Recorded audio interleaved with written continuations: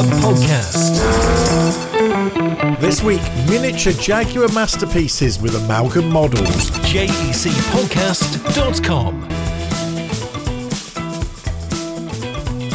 Hello, Wayne Scott with you on this episode 60 of the Jaguar Enthusiasts Club Podcast. They said we wouldn't make it, but we're here anyway. Thank you so much for being with us. Hope you're still enjoying this wonderful podcast for the worldwide Jaguar community, brought to you by the Jaguar Enthusiasts Club. Wayne Scott with you here, and I'm going to keep my intro short this week because I have to head up the motorway, up the A1, up north to Yorkshire and to the longest hill climb track in the UK at Harewood, just north of Leeds, where the Jaguar Enthusiasts Club are running a big event tomorrow, the day after I'm recording this, and I'm hoping to catch up with some of the people who are taking their car up the hill and find out how they get on, and to talk about some of the cars they've brought along whilst I'm there to share on this very podcast. Hopefully it won't be too windy or rainy and horrible to be recording. Fingers crossed we'll bring you some of the action. And also we've got some fantastic guest cars, I'm told, arriving as well. If you're listening to this and you haven't quite made it there yet, well, you can buy tickets on the gate. No problem at all. Just turn up with your £5 per car. Cheap, isn't it? Fantastic day out for that money, and we'll let you in through the gate. Simple as that. And of course you can catch up on all of the information, all of the coverage and the reports in Jaguar Enthusiast magazine in the October issue. And it's of October I must speak, because don't forget, at Castle Combe we've got that fantastic track day on the 5th of October. Just another reminder, at the end of August all of the early bird discounts finish. So if you haven't booked your tickets, if you haven't got your track laps lined up at Castle Combe, make sure you do so now. jec.org.uk/events. And talking of motorsport, a thing very close to our heart here on the JEC podcast, it was the end of the Formula E season last weekend in Berlin, and Jaguar didn't quite manage the win. They finished runners-up in season 7 of the FIA Formula E World Championship after a unpredictable season finale on the Berlin Tempelhof circuit. And the season's been pretty successful for Jaguar so far as their 5-year Formula E campaign continues. 8 podiums, 2 wins and 1 pole position and 177 points scored. Not bad, really. They narrowly missed out on victory by just 4 points to Mercedes, who have exited the championship after the end of this season. You can read the full details of that, and you can see the quotes from Mitch Evans, the driver, Sam Bird and the team principal, all on the news pages at jec.org.uk.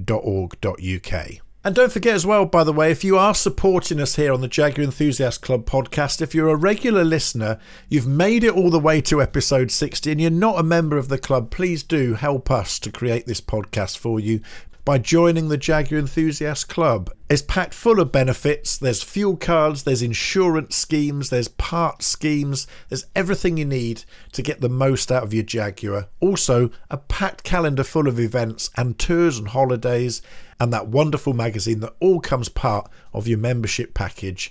It comes every month through your letterbox and has all the information and brilliant articles that you'll ever need from the world of Jaguar. Join us, support the podcast, support the club, and support the work that we do in keeping the Jaguar community worldwide in touch. Join now at jec.org.uk. Motorsport Heroes with Richard West's Hall of Fame. On this week's Jaguar Enthusiasts Club Hall of Fame, we are inducting someone that is so much of a legend. He has a rally named after himself. And I think legend is the right word, isn't it, Richard? Because Roger Clark was just that for rallying. Oh, absolutely. I mean, Roger Albert Clark, MBE, born back on the 5th of August in 1939, became an absolutely iconic figure within British motorsport. In my own early fledgling amateur rallying career in the 70s, I would frequently, before I destroyed my car, park it up and drive all the way to Scotland or all the way to North Wales just to watch him go through a couple of stages, because he was the first Brit to win a World Rally Championship event when, of course, he won the 1976 RAC Rally. And from that moment on, Roger was ingrained in the heart and souls of every single British rally fan, a remarkable character. Well, he's so well loved that there is a statue of him at Mallory Park, and it's there at Mallory Park for a reason, because he hailed originally from Hinckley in Leicestershire, didn't he? Yes, he did indeed. His dad was also called Roger Clark, funnily enough. He went to Hinckley Grammar School. He wasn't a particularly brilliant student, although I think he got 5 O-levels. And of course, he had a younger brother, Stan, who was also a rally driver. And the Clark family, as it were, had a very successful, at the time, series of dealerships, car dealerships. And in fact, I think going back to the mid-70s, there were 4 dealerships. They specialised in, they had Ford, Jensen, Porsche, Alfa Romeo. They really were flying very, very high in the Leicester area during that period. Well, he was very known for having one particular co-driver, and they worked very well together. That was, of course, Jim Porter. And they met right at the beginning of Roger Clark's career when he was driving in club events, as so many legends of the period did, in fact, with the Leicester Car Club. And that's how it started. It was very grassroots at the beginning, wasn't it? It was, and in fact, if you look back, there have been some amazing stories of those early days from those motor clubs where drivers and co-drivers got together and really stuck their bond. I mean, there was an amazing one from my own Craven Motor Club, which was Derek Skinner, a man who rallied an MGB, a real character from the Reading area, who had a co-driver by the name of Peter Rushforth with him, and they used to compete in MGBs wearing bowler hats and having rolled up umbrellas in the back. And it was that type of camaraderie that led to the meeting of Jim and Roger, and they stayed together for over 20 years, I believe. Well, they went on to win, even through those Leicester Car Club days, the East Midlands Rally Championship in 61 and 62, and 4th overall in a class win in the International Circuit of Ireland Rally in 63, which was a huge event in the 60s, one of the real big ones, and 3rd in the very early stages of the Motoring News Championship, which still runs today. And then, of course, some amazing successes through his career in the Circuit of Scotland rallies as well. But it was in 1963 that his first works drive came, and he'd been driving Fords and had a lot of success in a BMC supported Mini Cooper.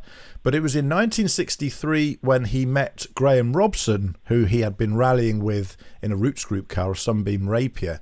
And Graham had just been offered the job by Harry Webster over at Standard Triumph to run the Triumph TR Works rally team. And he entered in a TR4 in 1963, a TR4 with the number plate 4VC, which I was with at the weekend, Richard, that car, just as it was when Roger Clark and Brian Colchith drove it in 1963. And they took on that year, in his first works drive, the Spa Sophia Liège. But it was to be a long career of really successful works drives before, again, him and Graham would meet at the Ford Works team as well. It was indeed. I mean, also during the 60s, of course, he campaigned a Ford Cortina GT, drove it really well, and he had a great works deal with Rover. They went into the Rover 2000, I think it was, in the 1965 Monte Carlo Rally in their category, with which they won. And of course, right the way throughout his career, even towards the end, he drove again in a TR7 V8, another car which is very close to your heart. And I actually was lucky enough to work with Roger in 1981, both when he had his hands on the TR7 V8 and, of course, the MCD famous RS 1800, with which he competed on the RAC rally with television presenter Chris Searle in a TV series called In at the Deep End, which is still available on YouTube for any of our listeners who might want to watch it. Fascinating insight into what happens when you put a journalist who's not rally trained next to a man like Roger Clark. Well, he did launch so many careers. Another very famous navigator that he had was one Dave Richards, who now, of course, famous for ProDrive and for launching the McRae's career, and, of course, now running the governing body Motorsport UK. And if anyone remembers Top Gear as well, do you remember Tony Mason? Well, he started sat alongside Roger Clark as well, didn't he?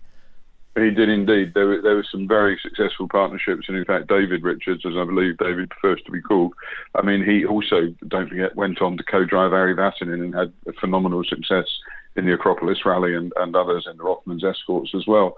But those partnerships to which you talk about, Roger also at one point teamed up alongside in a Ford Cortina GT with the amazing Vic Elford, who, of course, if you look at Vic's career, had some incredible drives in sports car racing in those 1,000 horsepower Porsches that we're familiar with from the old days. So, yeah, Roger was one of those guys. He spread his talents across a number of marks, but it's with Ford Motor Company that Roger will always be remembered, having done such a fantastic job for them, because they won, Clark and Porter, of course, the two of them won the British Rally Championship titles 72, 73, 75. I mean, they really were on a roll together, and they did some tremendous things in those wonderful-looking Mark I and Mark II Ford Escorts. Absolutely. It was the Lombard RAC rally that I always associate with Roger Clark, and those red and black Mark II Escorts, and they're iconic now in rally history, aren't they?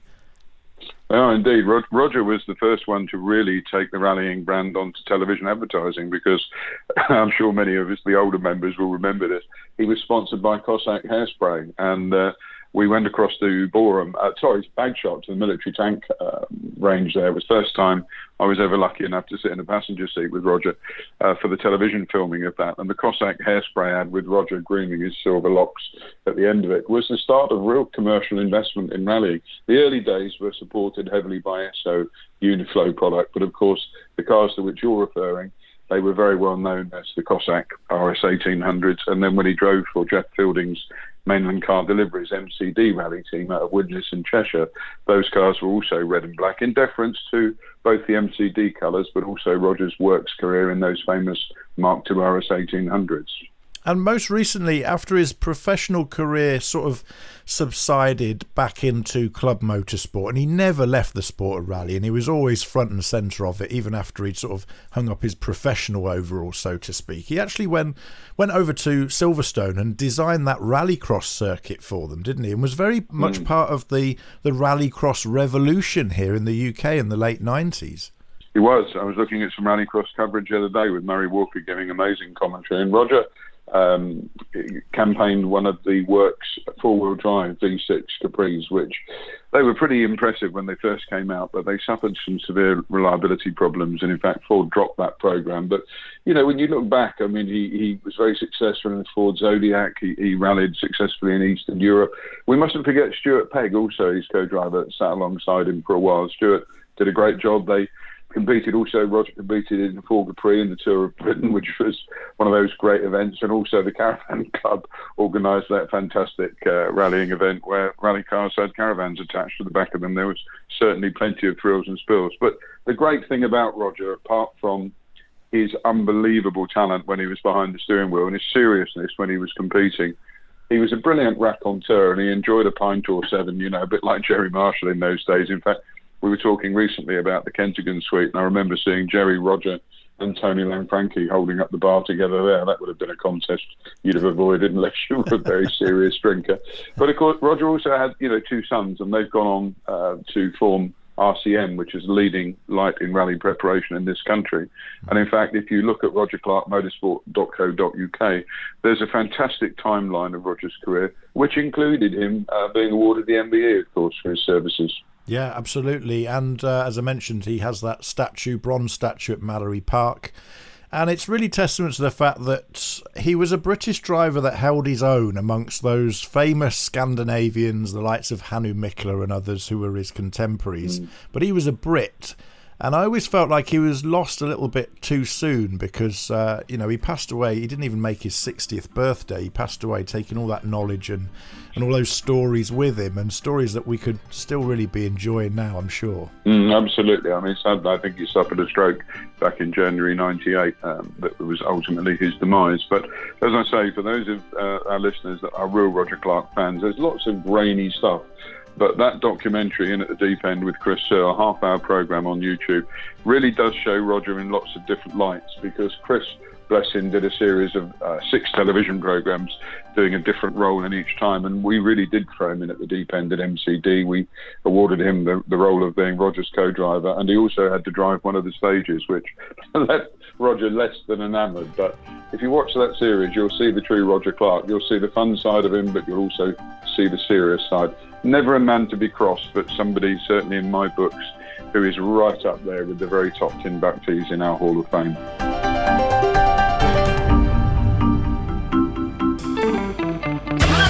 You're listening to the Jaguar Enthusiasts Club Podcast. To find out what events you can get along to, or to discover local club meets in your region, visit jec.org.uk. Well, on this week's Jaguar Enthusiasts Club podcast, we are talking to a true craftsman, actually, and leader of many craftsmen who makes amazing things. And if you're into cars, if you're into Jaguars, listen up, because this is going to be, well, a moment where we all step back to being a kid, I think. And also, brilliantly, to have a business on base like the Jaguar Enthusiasts Club is, in Bristol as well. Bristol, of course, the home of Isambard Kingdom Brunel, the British Aeroplane Company, and other huge engineering pioneers that made huge engineering things. But the person I'm talking to now makes very tiny engineering things.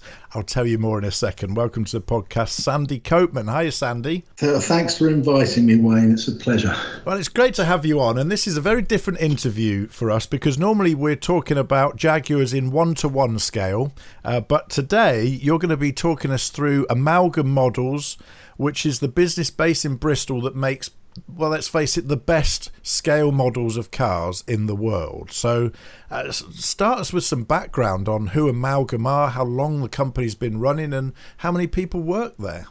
So we started as a general model making company in 1985 as a partnership. I was, and the three other partners that formed Amalgam in the first place, we were working for another model company, and we realised that we were, in fact, doing all of the work, including organising ourselves. And so we decided we might as well do it, start up on our own, and created Amalgam. And the bulk of what we were doing was architectural models. And we had been doing a bit of work with the people that we came from. We'd been doing a bit of work with Norman Foster. So we immediately connected with the Foster and Partners office. And that was a relationship that went on, and I still have, the head of design there is a friend, and they still come to us from time to time for the kind of quirkier, not for architectural models, but for other projects that might come up that are a bit more up our street in terms of shiny stuff, maybe not cars, but other forms of transport and so on. Mm-hmm. So we started straight in with Foster's and a bunch of other local clients, mainly architects, also some product designers, and we worked for Dyson pretty much straight away. I think that was about 3 years in, so about 88 or so. And then in 1995, some of the people that were working for Amalgam at the time were Formula One fanatics, and I was kind of reconnecting with my passion for Formula One. I was a massive Jim Clark fan back in the day, as a youngster, as a child, really, and their kind of enthusiasm reignited mine, and we made contact with Tyrrell first, and I remember visiting the Tyrrell Formula One team, still in the Woodyard at the time. Mm. And Bob Tyrrell's now a friend, actually. That sort of circle came around. And then we also got in touch with Jordan, and Jordan Grand Prix gave us the opportunity to make a model and put it in front of Eddie. And we just started with Jordan. That was never a commercial success. Then we went on to introduce ourselves off the back of that to Williams in 95, 96, when they were really dominant. And then we moved on to Ferrari, and that was really, then things started to take off. So that was just at the time, 98, when Schumacher was just about to become dominant. Amazing. We had a great run through with Michael Schumacher. Is there still a need for modelling in industry and design in the same way, with so many sort of 3D packages with computers now? Yeah, no, there's still a design. I mean, using Foster as an example, I visit them from time to time and just see what's going on there. They're right at the cutting edge of ways and means of presenting. And they do a lot of visualization and a lot of walkthroughs, but they also want physical models. It's just something that you can engage with. When you're looking at a physical model, I mean, you could say that you can do this with VR as well, but it's not the same really, and maybe that'll eventually kind of take another slice of the action away from physical model making. But you're fully in control of the view that you take of the object, the scheme. You can move around and put your face in different positions and get every angle that you want, and you just don't get that with walkthrough. You know that it's being presented to you.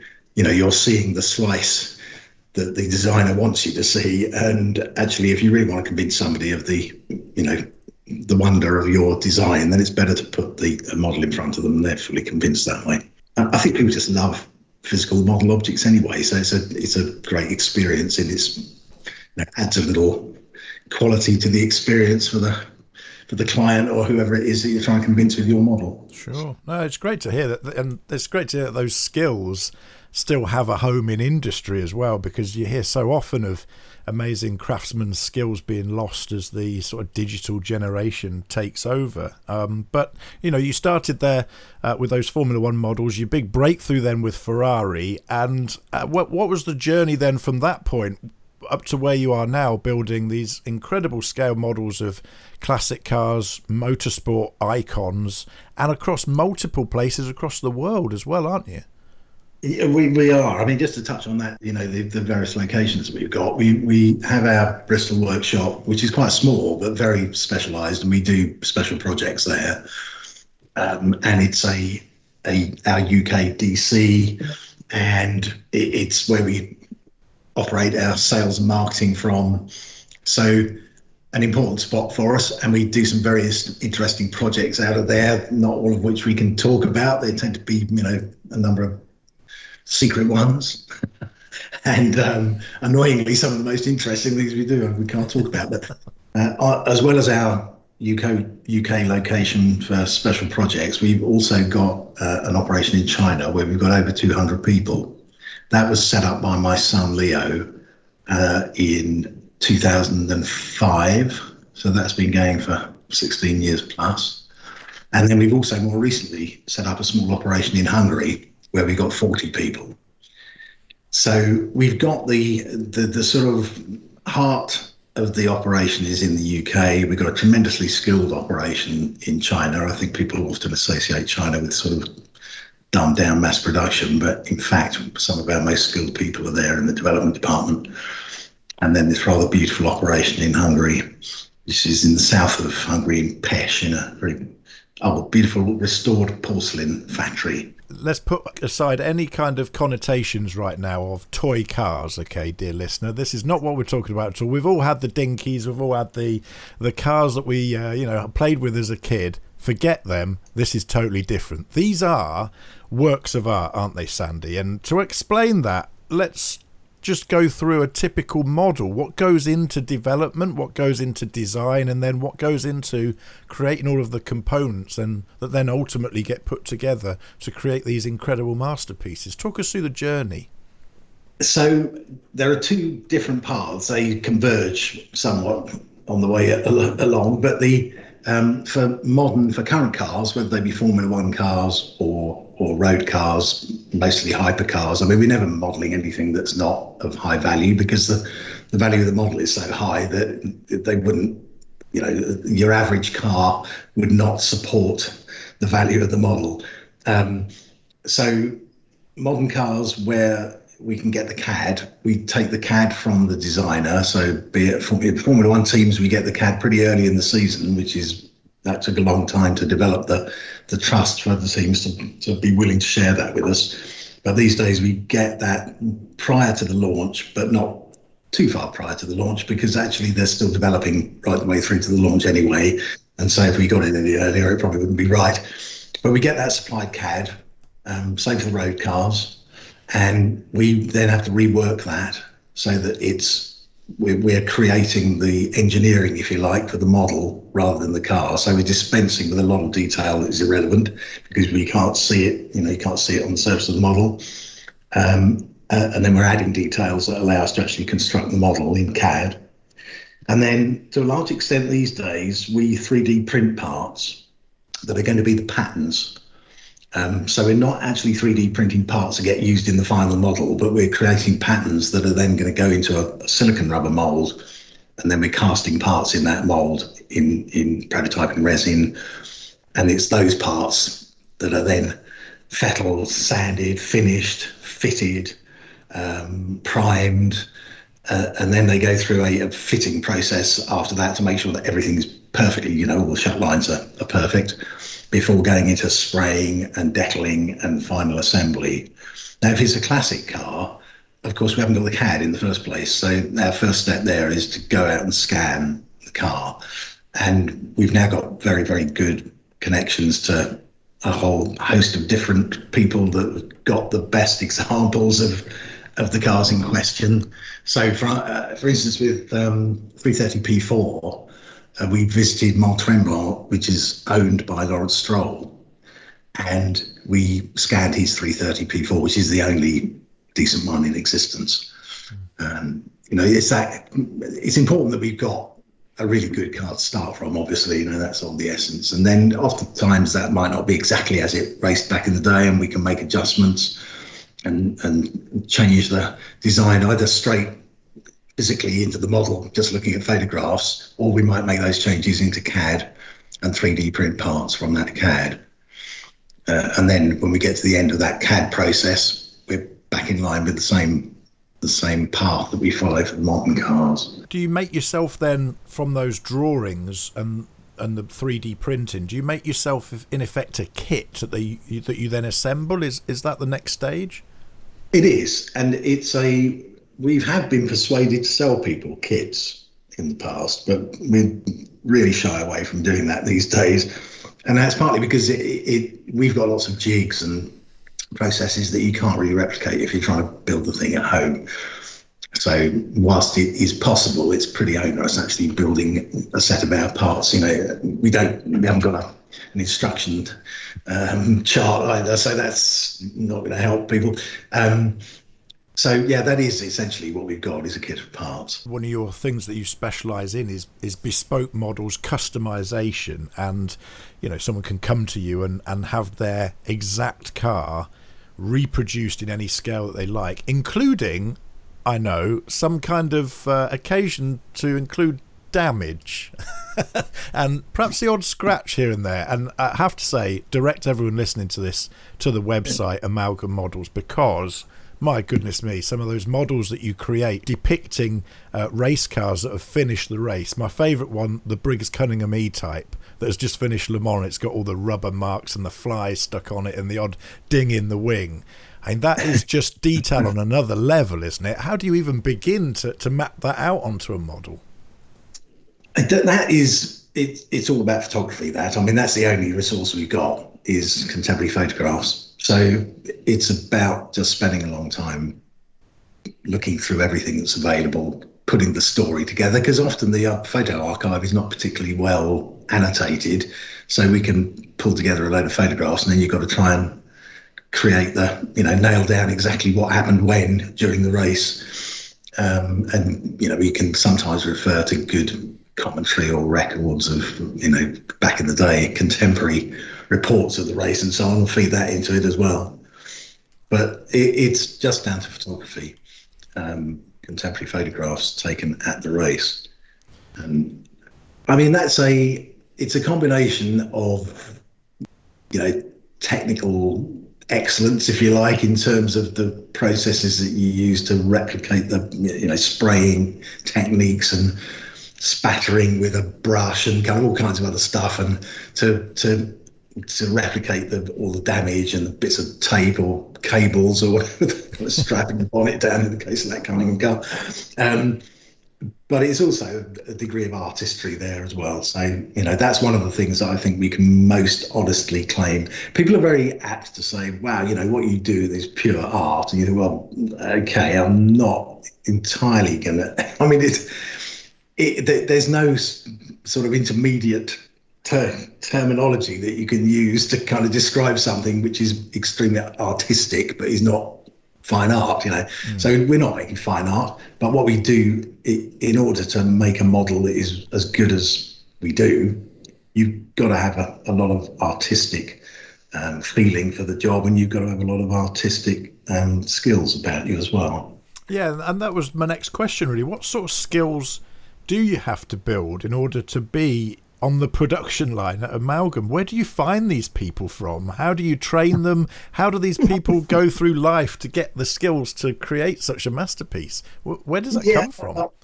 I mean, it's interesting with model makers that just, putting aside our very special kind of niche that we fill with in making large-scale model cars, just model making generally, there are a number of model making courses that are usually an extension of a design course at a few universities and colleges around the UK. I mean, that's the same worldwide.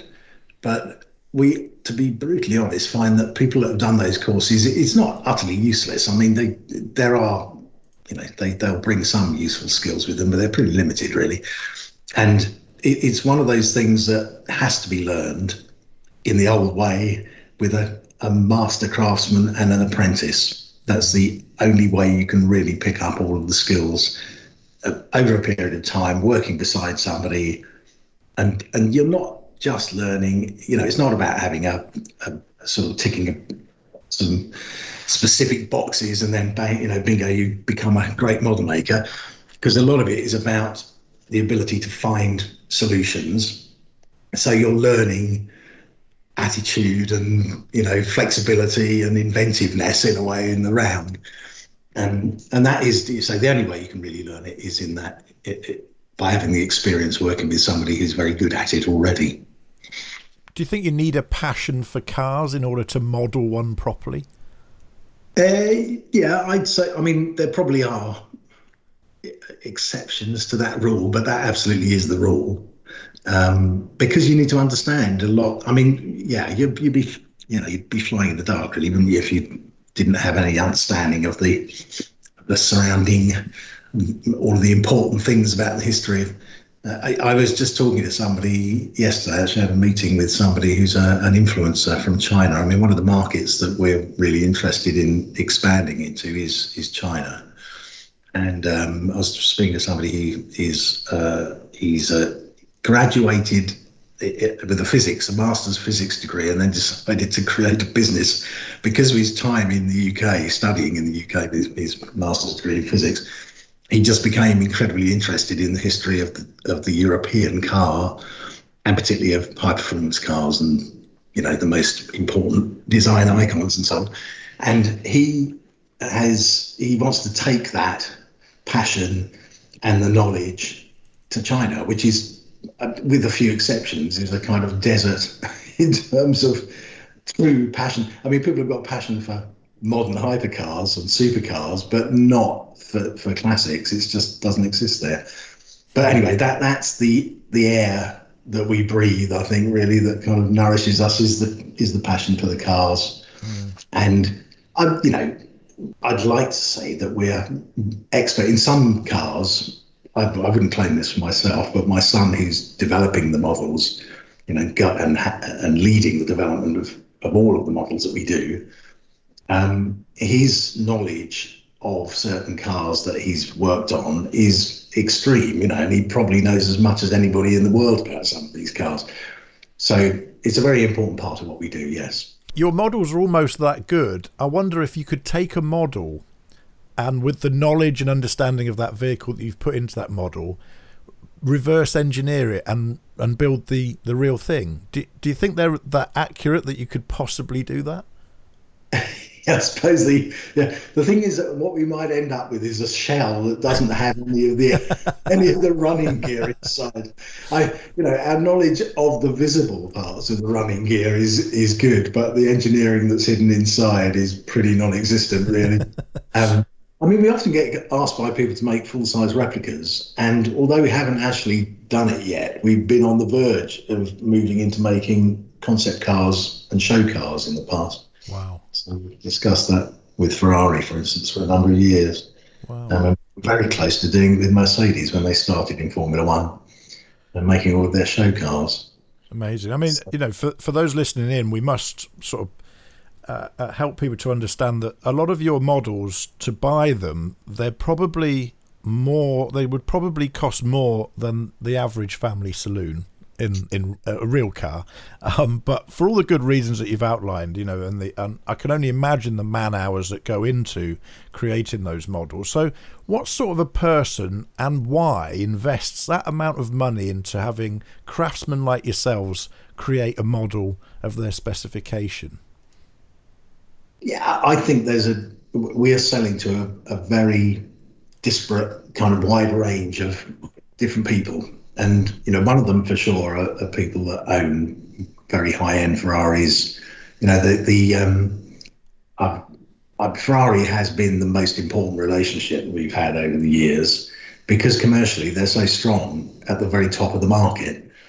And, if you've paid whatever it was, a couple of million for your LaFerrari, I mean, most of those owners have got half a dozen at least. In fact, I think to even qualify to buy a LaFerrari, to be on the list, you've got to own a certain number of Ferraris. And they need to be the highest in the range. So those people would love to, generally speaking, their cars are in a garage somewhere. I mean, this will go for, E-Type owners as well, won't it? They're not necessarily, haven't got it parked up on the pavement anymore. It'll be in a garage somewhere, it's far away. And it's great to have something that reminds you about one of the most precious objects in your life, basically. So that's one of the reasons that people buy models. We also sell to fanatical collectors, and I know that there's several people around the world that have got really huge collections of our models. There's one guy in Saudi Arabia, I remember seeing photographs that he sent through of his, and he's got an apartment that he's dedicated to keeping the models, and they're just all laid out on the floor in rows. Very beautiful apartment. There are a few of those people around the world, so kind of super collectors, if you like. And then there's also, they're bought for commercial purposes. So we have sold a number of batches of models, really large batches, chiefly again to Ferrari, that are gifted to owners at the time. So not at the time that you're specifying the car, but sometime, some months later, you get a gift model from the manufacturer. Amazing. You know you're doing well in life when the manufacturer sends you a model of the car you've just bought from them. I think that's a life goal, ladies and gentlemen, right there, to achieve that. But in terms of Jaguar, I mentioned the Cunningham E-Type that you've got shown very proudly on your website, a really beautiful, stunning model, and it's one that you just find yourself staring at for hours on end, I can imagine. I was like that with the photographs. Goodness knows what it must be like when it's in front of you. So describe some of the other models in your Jaguar range. So we've got the biggest success for us has been the E-Type, and I suppose there's two reasons for that. One of them is that there was a fair few of them sold, so it's not a car, it's a very beautiful car. And that's the other reason that we've sold so many of them, is it's just such an incredible, beautiful design. And so that's a really attractive piece and that reaches outside the sort of core group of people that most of your members, to a kind of wider audience of people who just appreciate something that's beautiful. So that's been tremendously successful for us. We've modelled all of Ralph Lauren's cars in that he displayed in an exhibition in 2010 at the Louvre. And amongst those was we haven't modelled his C-Type actually, that will come later, but his XK120, and that led on to other versions of the XK120, modelled XK140s, the lightweight, and the D-Type. So not so many actually, and there's still plenty to do. I mean, chiefly I'd really like to fill a gap with the C-Type. And perhaps there's some later cars as well. The XJ13, is that the correct code? Absolutely, yeah, that's it. And there's only one of them to get the correct dimensions from, and you know where it is. It's in Gaydon and the Jaguar Daimler Heritage Trust. So I'm sure they wouldn't mind if you went and took a few measurements on a quiet Sunday afternoon. We're good buddies with them. I'm sure they'd be obliging. Is there a car that you haven't modelled yet, from any marque really, that you would really love to create a masterpiece of? The one that comes to mind immediately will be an Alfa Romeo, one of the Lungo coupes pre-war. The number escapes me, I'm afraid. But those really beautiful long wheelbase coupes from the early 30s. Beautiful, yeah. With a straight 8 engine in them and beautiful flowing lines. Yes. So that's, some of those are the most valuable cars in the world, the touring bodied ones. And we'd love to make a series of those. That would be fantastic. Well, if anyone's listening with an Alfa Romeo 8C from the 1930s or something, get in touch. You never know who's listening, you see, Sandy. You just never know. That's right. We're hoping, actually, to make... long ago, the first classic car that we ever modelled was a Maserati 250F. And we're going to make another edition of the 250F with the assistance of the owners who are in Switzerland. So another one that's coming up soon, actually, that is also supported by the investment of an owner, is the Aston Martin DB4 GT Zagato. So we've got a model of that coming through soon. And yeah, it would be nice just to fill all these gaps that have been left in we've been a bit distracted by the current, commercially, of course, by the current round of supercars and hypercars. It would be great to kind of go back and get back into doing some more classics. Hey, what's interesting for me is some of those names you've reeled off there. I'm picturing the car in my mind, and I know for sure that those cars in 1-to-1 scale in real life are difficult to get right when you're restoring them, to get the curves right, to get the fit of the panels right. When you take that into miniature, I think it's got to be a nightmare, hasn't it? Well, it is, but we're greatly assisted, and this is something that we, apart from 2 or 3 models that we made right at the beginning of our classic career, so to speak, ever since then we've been digitally scanning every car. And the massive advantage of that is that we know that everything is in the right place. But then, of course, the one thing we do have to be aware of is just exactly what you were saying, is that you're not really sure. You've got to make sure you've got an example that hasn't been rebuilt rather badly, and of which there are many, aren't there? So you've got to be sure that the shape is right of the real car that you're scanning.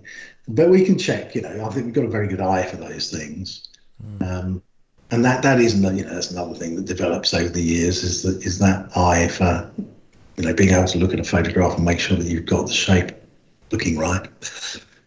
Well, to look through your website is to be like a kid in the sweet shop again. It really is. And I urge everyone to go and have a look. The website is amalgamcollection.com. Looking at the pictures is one thing. These are the sort of models, though, you've got to see in the flesh. And I understand that very shortly we'll have 2 on display at the Jaguar Enthusiasts Club headquarters in Bristol as well, just round the corner from where Amalgam are based. And I also know the Amalgam factory is top secret stuff, because such is the detail of these cars that it's like a nuclear bunker in there to keep them all secret. But brilliant to have an insight into this world, Sandy, and an insight into the craftsmanship that goes into these. So have a look at that website, amalgamcollection.com.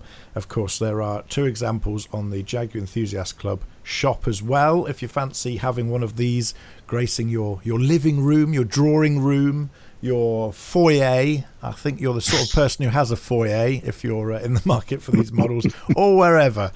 Do have a look at them. But Sandy, fantastic to talk to you, and thanks for coming on and sharing that amazing story. No, thank you. My pleasure.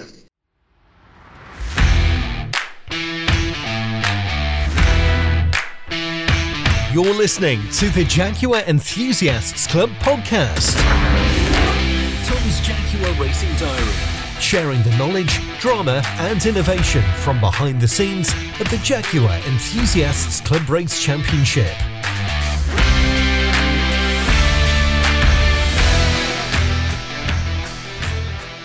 So with Brands Hatch now behind us, we're on to the preparations for the next round, which is up at Cadwell Park. So it's quite a busy one for us actually preparing for Cadwell, because we've got we're back to preparing 2 cars again. So if you can remember, going back to quite a few episodes ago, unfortunately Matthew had the incident at the very first round of the year at Silverstone when the fuel rail fractured on the XJR6. So we've been slowly piecing this car back together. We were going to get it ready for some of the previous rounds, but due to kind of delays with COVID and Brexit, quite a lot of electrical components have been on back order and we've been getting delays, etc. So we actually have been waiting quite a long period of time for the ECU that unfortunately got damaged on the fire. So we managed to get quite a lot of it built up in the background, but these kind of components were holding us back. So we decided to kind of shelve the car for the moment. Matthew concentrated in driving the XJ40, which is just a little hire car that we've got in Class A, which was to keep his eye in and get used to being out on track, because he is a new driver this year. So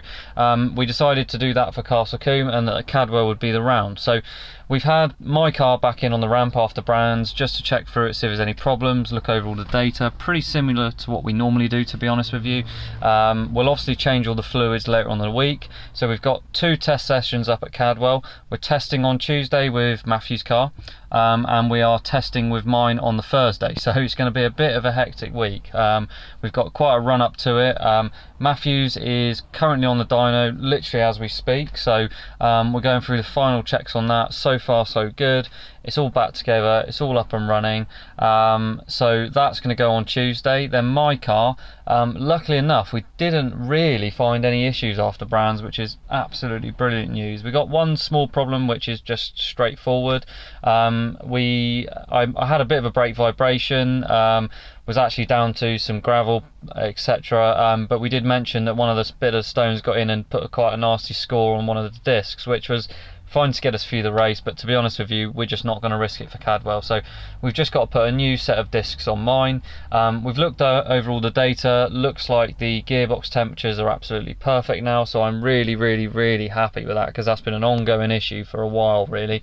We're probably 25 degrees different over a race, which is brilliant. So the oil cooler is doing its job. So hopefully now that stops us having any issues with the gearbox side of things. So that should be the end of that one. We're going to put another set of tyres on mine. We've got a scrub set from Brands ready to go on. Other than that, that is pretty much it. Obviously Thursday we've got plenty of time to check all the settings on the car. I'm not really sure what we're going to have to do for Cadwell, because as I said, I've never actually raced there. I've driven another car there, so it's good that I'm going to get a chance to have a few laps around there before we race on the bank holiday Monday. So like I said, Matthew's car's up on a dyno now. Providing that's all okay, that'll be there on Tuesday to test. We'll wind all the damper settings back. We've got quite a lot to do with Matthew's because it hasn't been used for a long period of time, and we've added some improvements to it while it's been apart. Most of them have been tested and developed on my car, and we've moved that over. So really excited to see how that goes with the setup. But yeah, it should be fairly plain sailing. We've also got to do a couple of small wiring jobs on mine. One of the things that has coming to the championship since we've moved over to the classic touring car is the scrutineers have been really cracking down on our regulations and making sure all of our cars are absolutely bang on to regulations within our class structure. And one of the things that is a bit of a grey area in our regulations is different classes should have MOT-able lights, and the understanding of most was that only Class A needed full MOT-able lights. So when I say MOT-able lights, I mean side lights, main beams, indicators, brake lights, fog lights, etc. Now, I actually run side lights, main lights and rain lights as well as brake lights, but we don't use any directional indicators. The rule is that as they've gone over the regulations, they've stated that we do all actually have to have indicators. Now that sounds quite a straightforward task, but because we've completely removed all of that from mine completely, and we run a PDM, so we don't run any fuse boxes, we run a powered distribution module, we're going to have to recalibrate that and add some LED lights to do that. So we're going to have to do it for this round, but I mean it's fairly straightforward in the scale of things, but we're going to need to run some new wiring loom into the car to allow it to go to the front, sides and rear. But that is what it is. It's just a case of compliance to the regs, which is really good news, to be honest, that they're cracking down on it, making sure everyone is to the book, which is good news.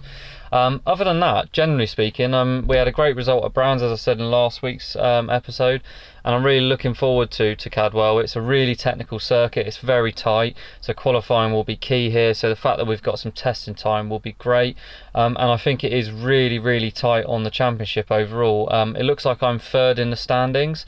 I think Tom Lenthal and Mike Seaborn are at the top, so it's very close between those two, and also me as well. I think I've just pipped James Ram on points now for the class overall win so far, but we still need to keep up with the results. I think we still need at least a win in class, both wins in classes of both races at Cadwell to have a chance of winning the class. James obviously will be out as normal, and so will Colin, and they'll be bailed to beat around there, especially being such a tight and technical circuit. I don't think we're going to have anywhere for the XJR to stretch its legs really, but we'll see. You just never know with these kind of circuits, and I've never raced a saloon there, so I'm going to be I'm not really sure where I'm going to go on car setup. I'm just going to leave it on the middle settings.